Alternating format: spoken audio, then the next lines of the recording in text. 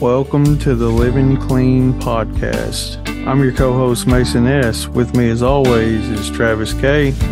This podcast is not meant to replace meetings, sponsorship, step work, or service. This is meant to be just another tool in your recovery toolbox. Our guests are here to share their experience, strength, and hope with recovery through Narcotics Anonymous. Thank you for joining us. All right, welcome back to the Living Clean podcast. I'm your co-host Mason S. With me as always is TK. Yeah. We're back for episode number 10. And today we've got Mr. Joshua R. How you doing, Joshua? I'm doing great. How are you doing? Wonderful, man. Wonderful. You want to start off Good by to hear. telling us your clean date and where you attend meetings? My clean date is August 3rd, 2009. I attend meetings in Bloomington, Illinois, which is Siena, Central Illinois area of Narcotics Anonymous. So why don't you give us a quick rundown of what life looked like before you found Narcotics Anonymous? Well, I started using when I was 14, pretty young. Started off with drinking alcohol, smoking marijuana, and it just progressed to every drug you can think of. So I was very open-minded when it came to using. I didn't discriminate.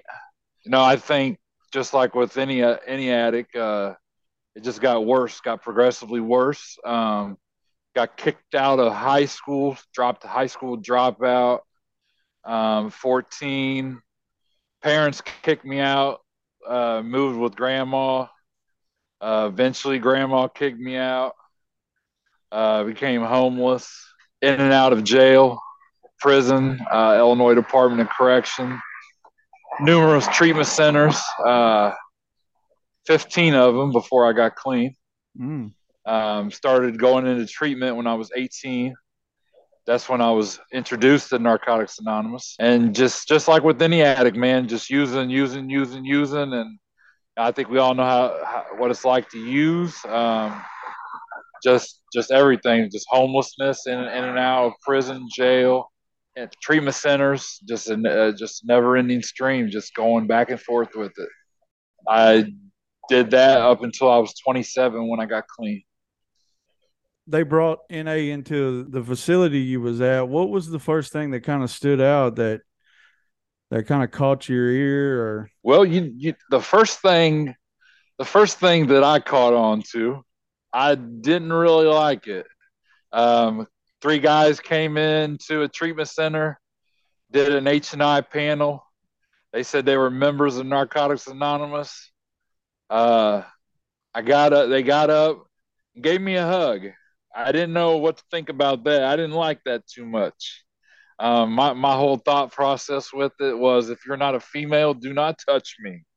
So I was very uncomfortable with NA. I was very uncomfortable with the 3 gentlemen that came in and did the H&I panel.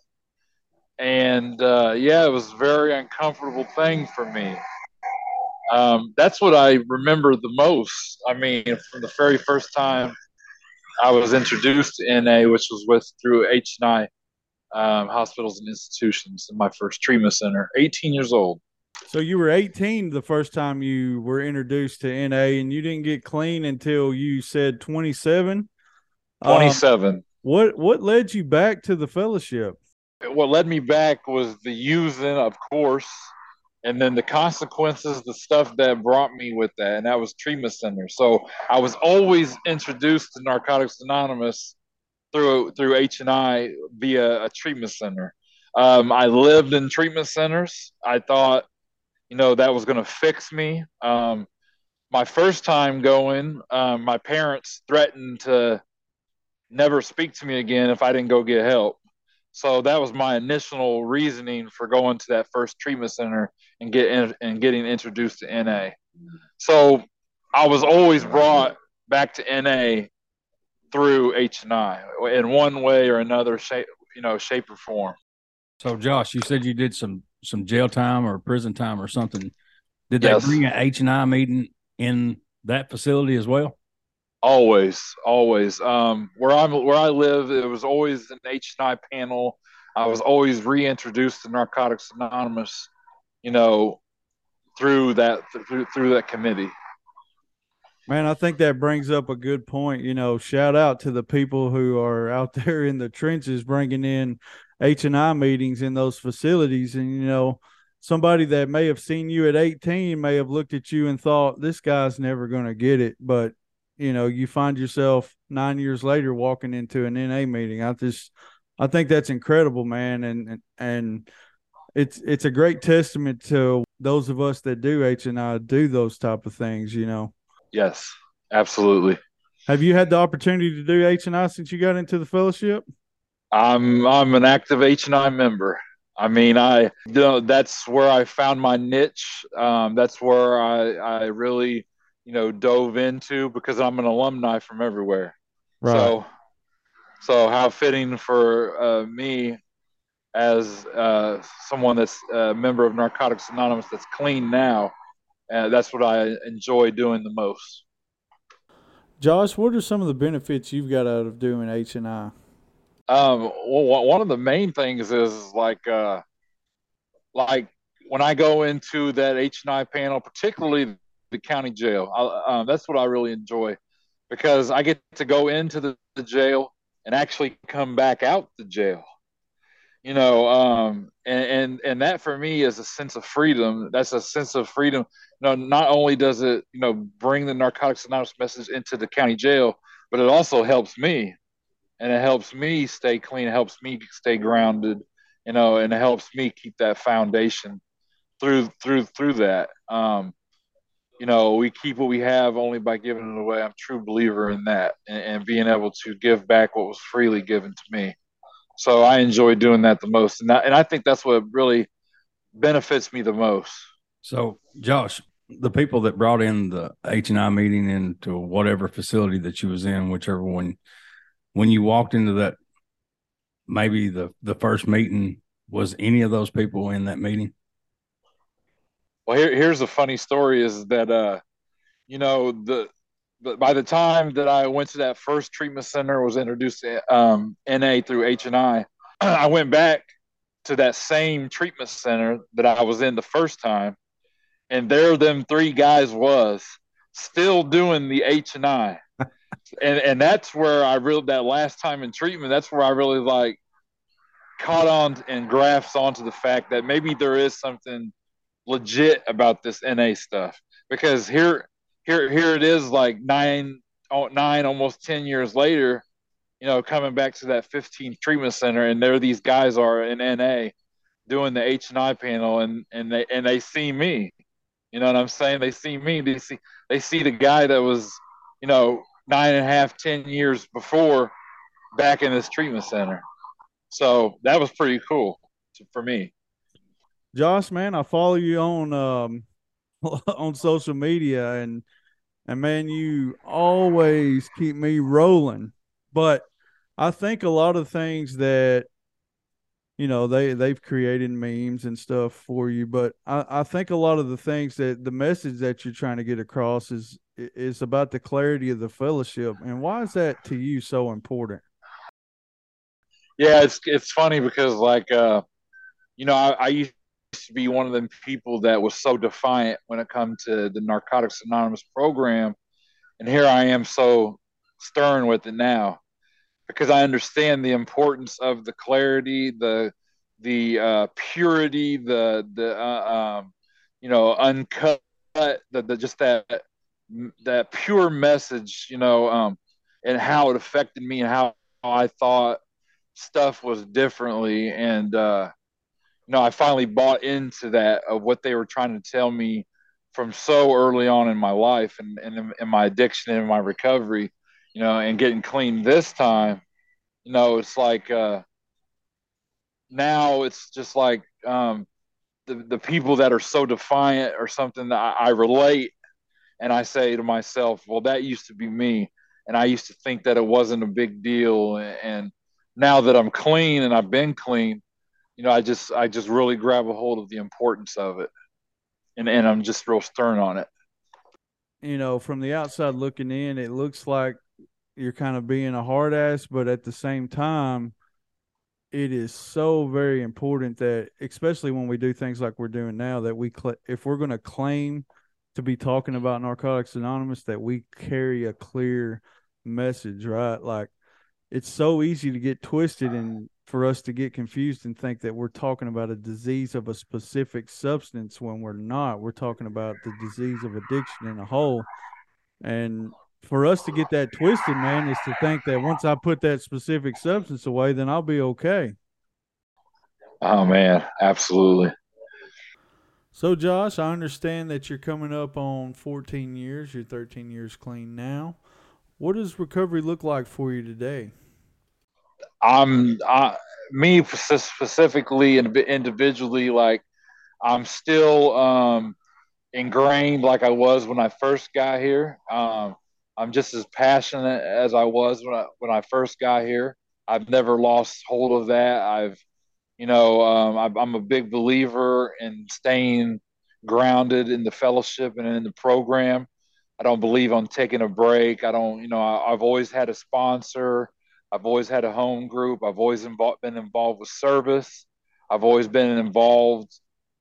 I believe in all of that, and I believe in staying grounded in that in them principles. No matter how far along I've gotten clean or how far I've stayed in this process, it's just as important as it was as day one.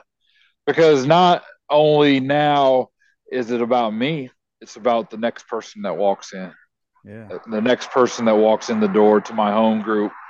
That because I haven't forgot what it was like to pick up that first, that white key tag and surrendering and saying, "Hey, it's over with." It's still ingrained in me, so I've never lost sight of that. Let's talk about step work 13 years into the program, specifically step one. How was your understanding of step one changed from when you first walked in until today? Well, first, I'll try to mix in that other question you had about keeping a clear message. Like when I first got here, I was so confused. My sponsor asked me, "Well, what is step one?" And I was like, "Well, we admitted we were powerless over alcohol, and then life's been unmanageable, right?" And my sponsor said, "Well, that's not it, Josh." And I'm like, "Well," I said, "Well, we admitted we were powerless over drugs, and that my life is unmanageable." And he said, "Josh, that's still not it. I think you might want to take a look and read it."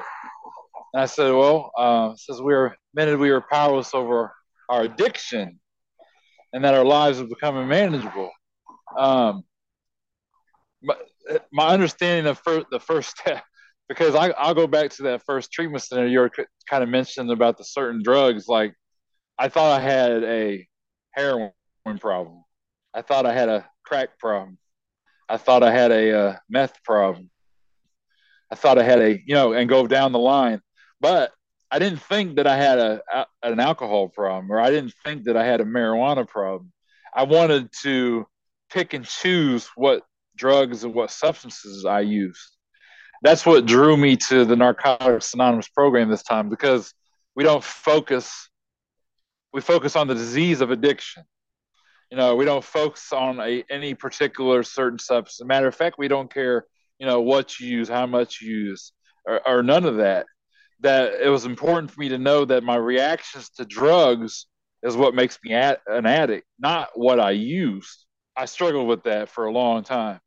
Um, because I went into that first treatment center and I got that message from them guys in H&I, and I said, "Well, wait a minute. You're telling me that you don't drink? Are you serious? Like, you're telling me you don't, smoke marijuana?" Like I couldn't fathom that thought, and I couldn't really grasp that.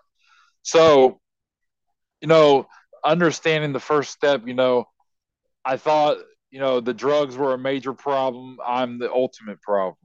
I have the disease of addiction, and how it's manifested for me. Like now, the disease of addiction manifests itself in gambling.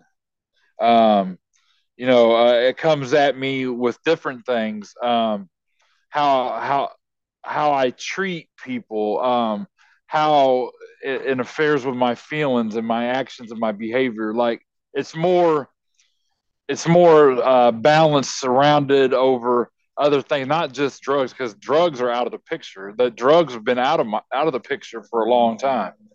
Um, the disease of addiction manifests itself in all areas of my life. So I've had to, apply the first step in a bunch of different other areas in my life. So it's definitely has a different meaning from when I first got here, for sure. So, Josh, have you ever heard about the no chemical solution to a spiritual problem? Oh, absolutely.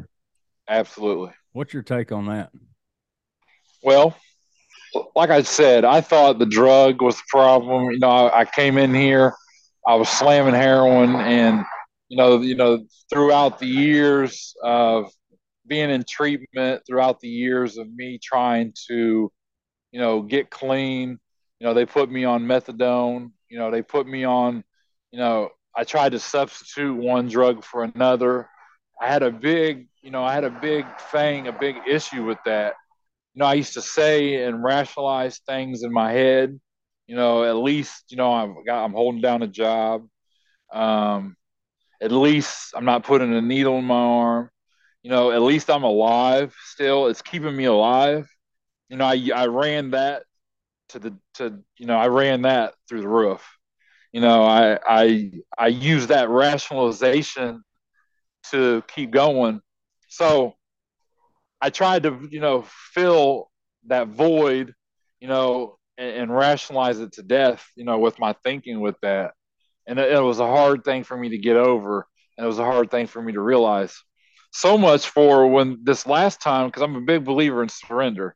I mean, with all the stuff with harm reduction and all these cliches and all the stuff that the treatment centers are putting out nowadays, um, you know, I struggled with that. So I had to come to terms with the fact that Narcotics Anonymous was a program of complete abstinence, that, like you said, there was no chemical solution to a spiritual problem. Um, that's the disease of addiction, man, all day long.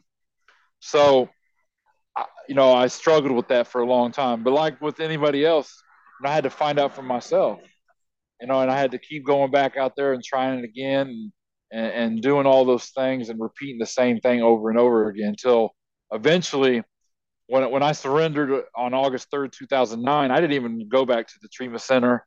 Um, I didn't even go back to any kind of methadone program or anything that they had going on. I was ready to get clean for real. So I like to always say there's no substitute for surrender, because I'm a big believer in what the literature says about surrender. And I surrendered. I did what I had to do. There was no more masking it. There was no more, you know, um, trying to use that an scapegoat, as a cop out. I got clean, and I got clean for real. Yeah, and see, I think a lot of the people that we see, that when I say we, I'm talking about you and I see, that give you a lot of slack. I don't think they understand the frustration that comes from when you see people say some of these things, that you can see yourself in them, and it's frustrating to see people falling into the same traps that you might have fell into. For us that believe in total abstinence, like the program teaches us, it is frustrating to see people falling back into these, I guess, socially acceptable prisons that they're I like participating in. That's good stuff. Amazing. So you mentioned the literature a minute ago, man. What's some of your favorite nuggets out of the literature? Like I just shared, the first the first most powerful thing that I've read or incorporated in my life is that surrender piece, and the first step in the it works how and why. I can go on with tradition 3, an addict can be analyzed, counseled with, reasoned with, prayed over, threatened, beaten, locked up. One painful fact is emerging again and again. An addict who does not want to stop using will not stop using. I go to that third tradition. Um, I'm mainly a basic text guy. Um, I'm not a real fan of the new literature that's out. I'm a real old school with the NA stuff. I'm just a big believer in the basic text.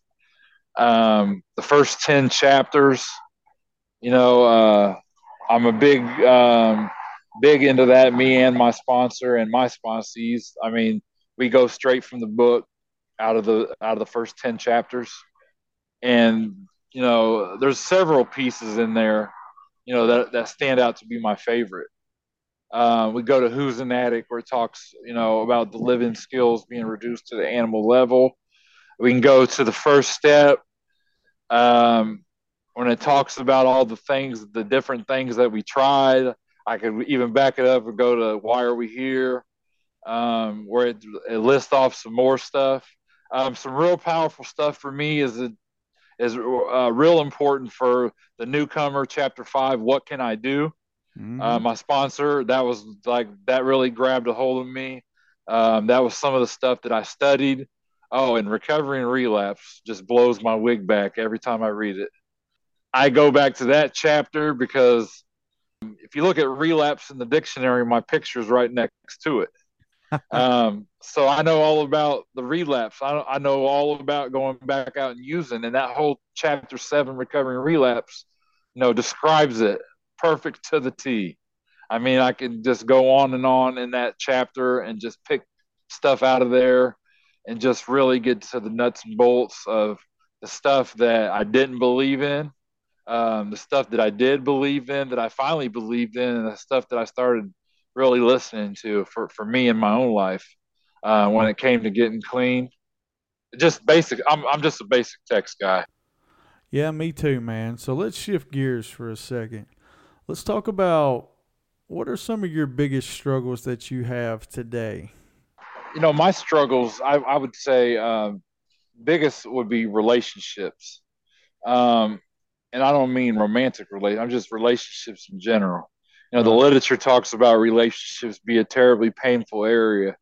I'm talking about, family, mom, dad, um, even with myself, higher power, sponsor, kids. I would say I struggle with that the most, even today still. I still have to work on that on a day to day basis. It's always I always like to say it's that third part of our message, the spiritual part. Our message is any addict can stop using drugs. You know, I've done that. That's the first part. Lose the desire to use. That's the mental part. I've lost the desire to use. I don't sit there, think about using all day long anymore. But that third piece, find a new way to live, that's the spiritual part. Now that part I struggle with, and that's the part, where that relationships come in, being that spiritual part of our message that I struggle with even today. I always have to ask for help. I always have to look at myself. Um, I, I go to sleep at night. I live with the choices and decisions I make, with relationships and in any area of my life with anybody. I always have to work on that on a day to day basis. That's a never ending stream of thing that until the day that I die, that I believe that I'll be working on that.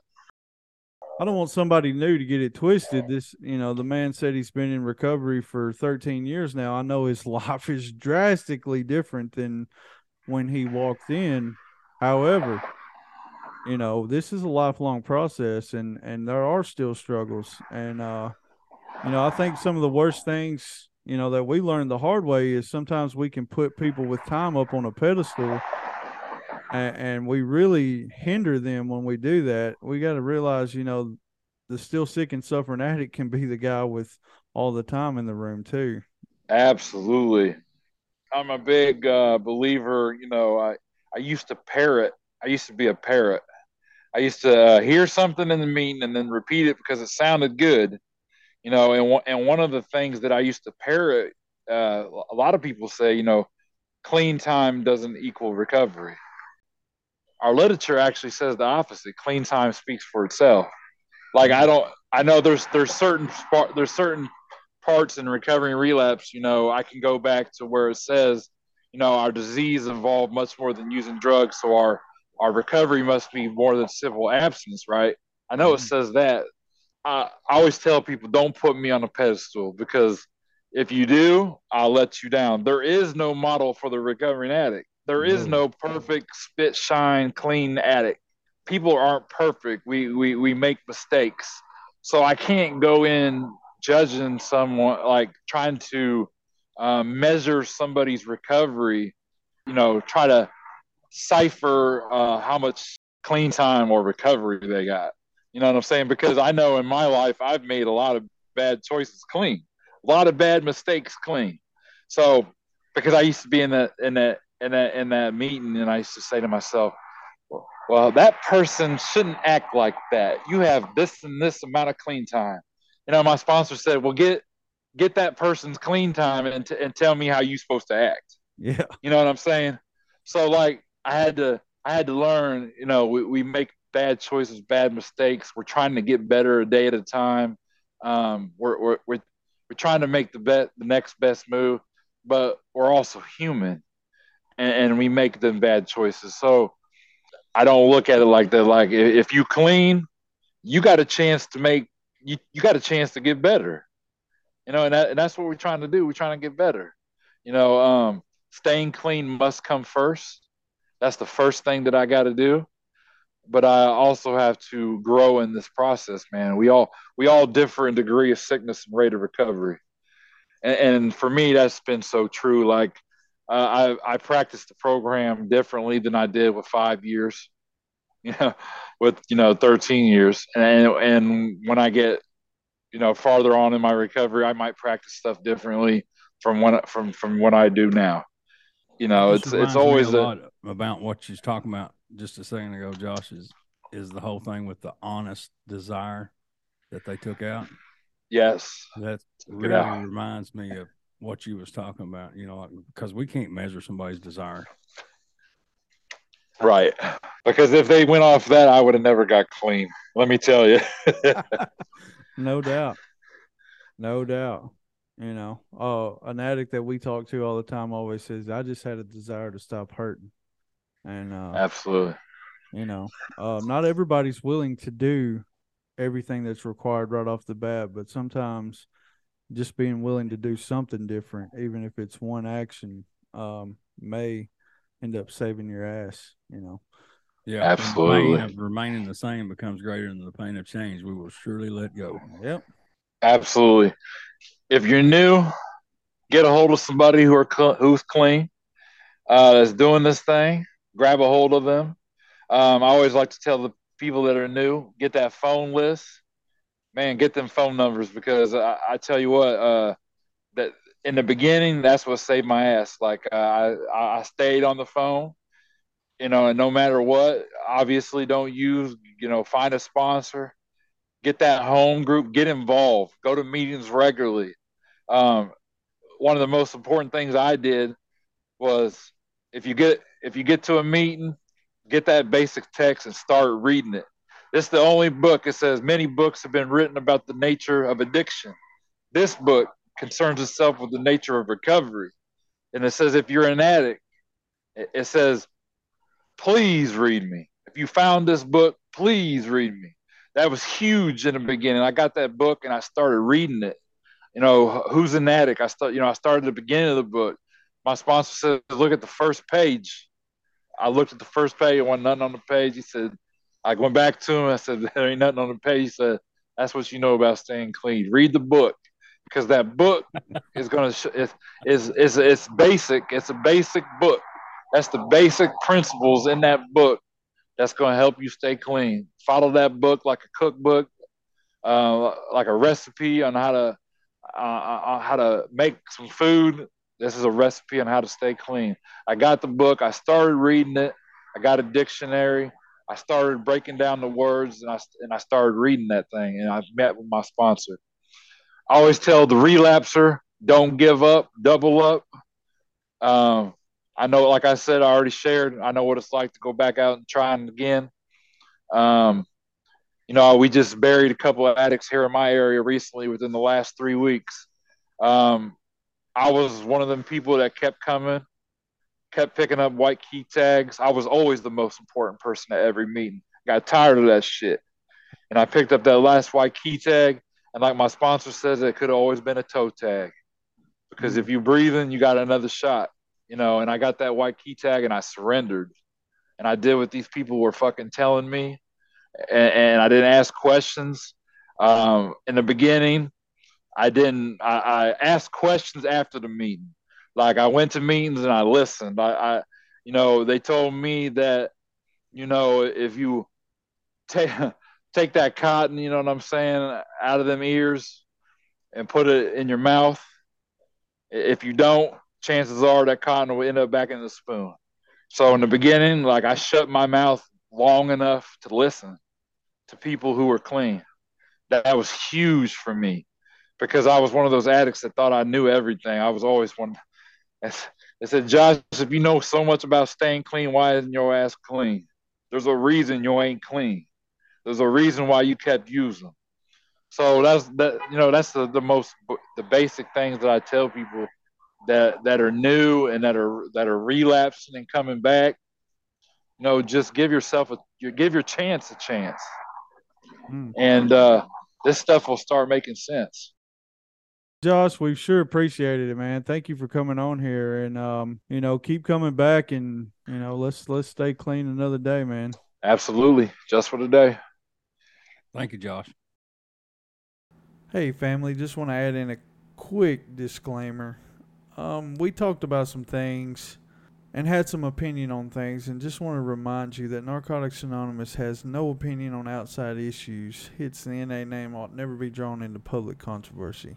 All the opinions shared on this show were the opinions of the individual members.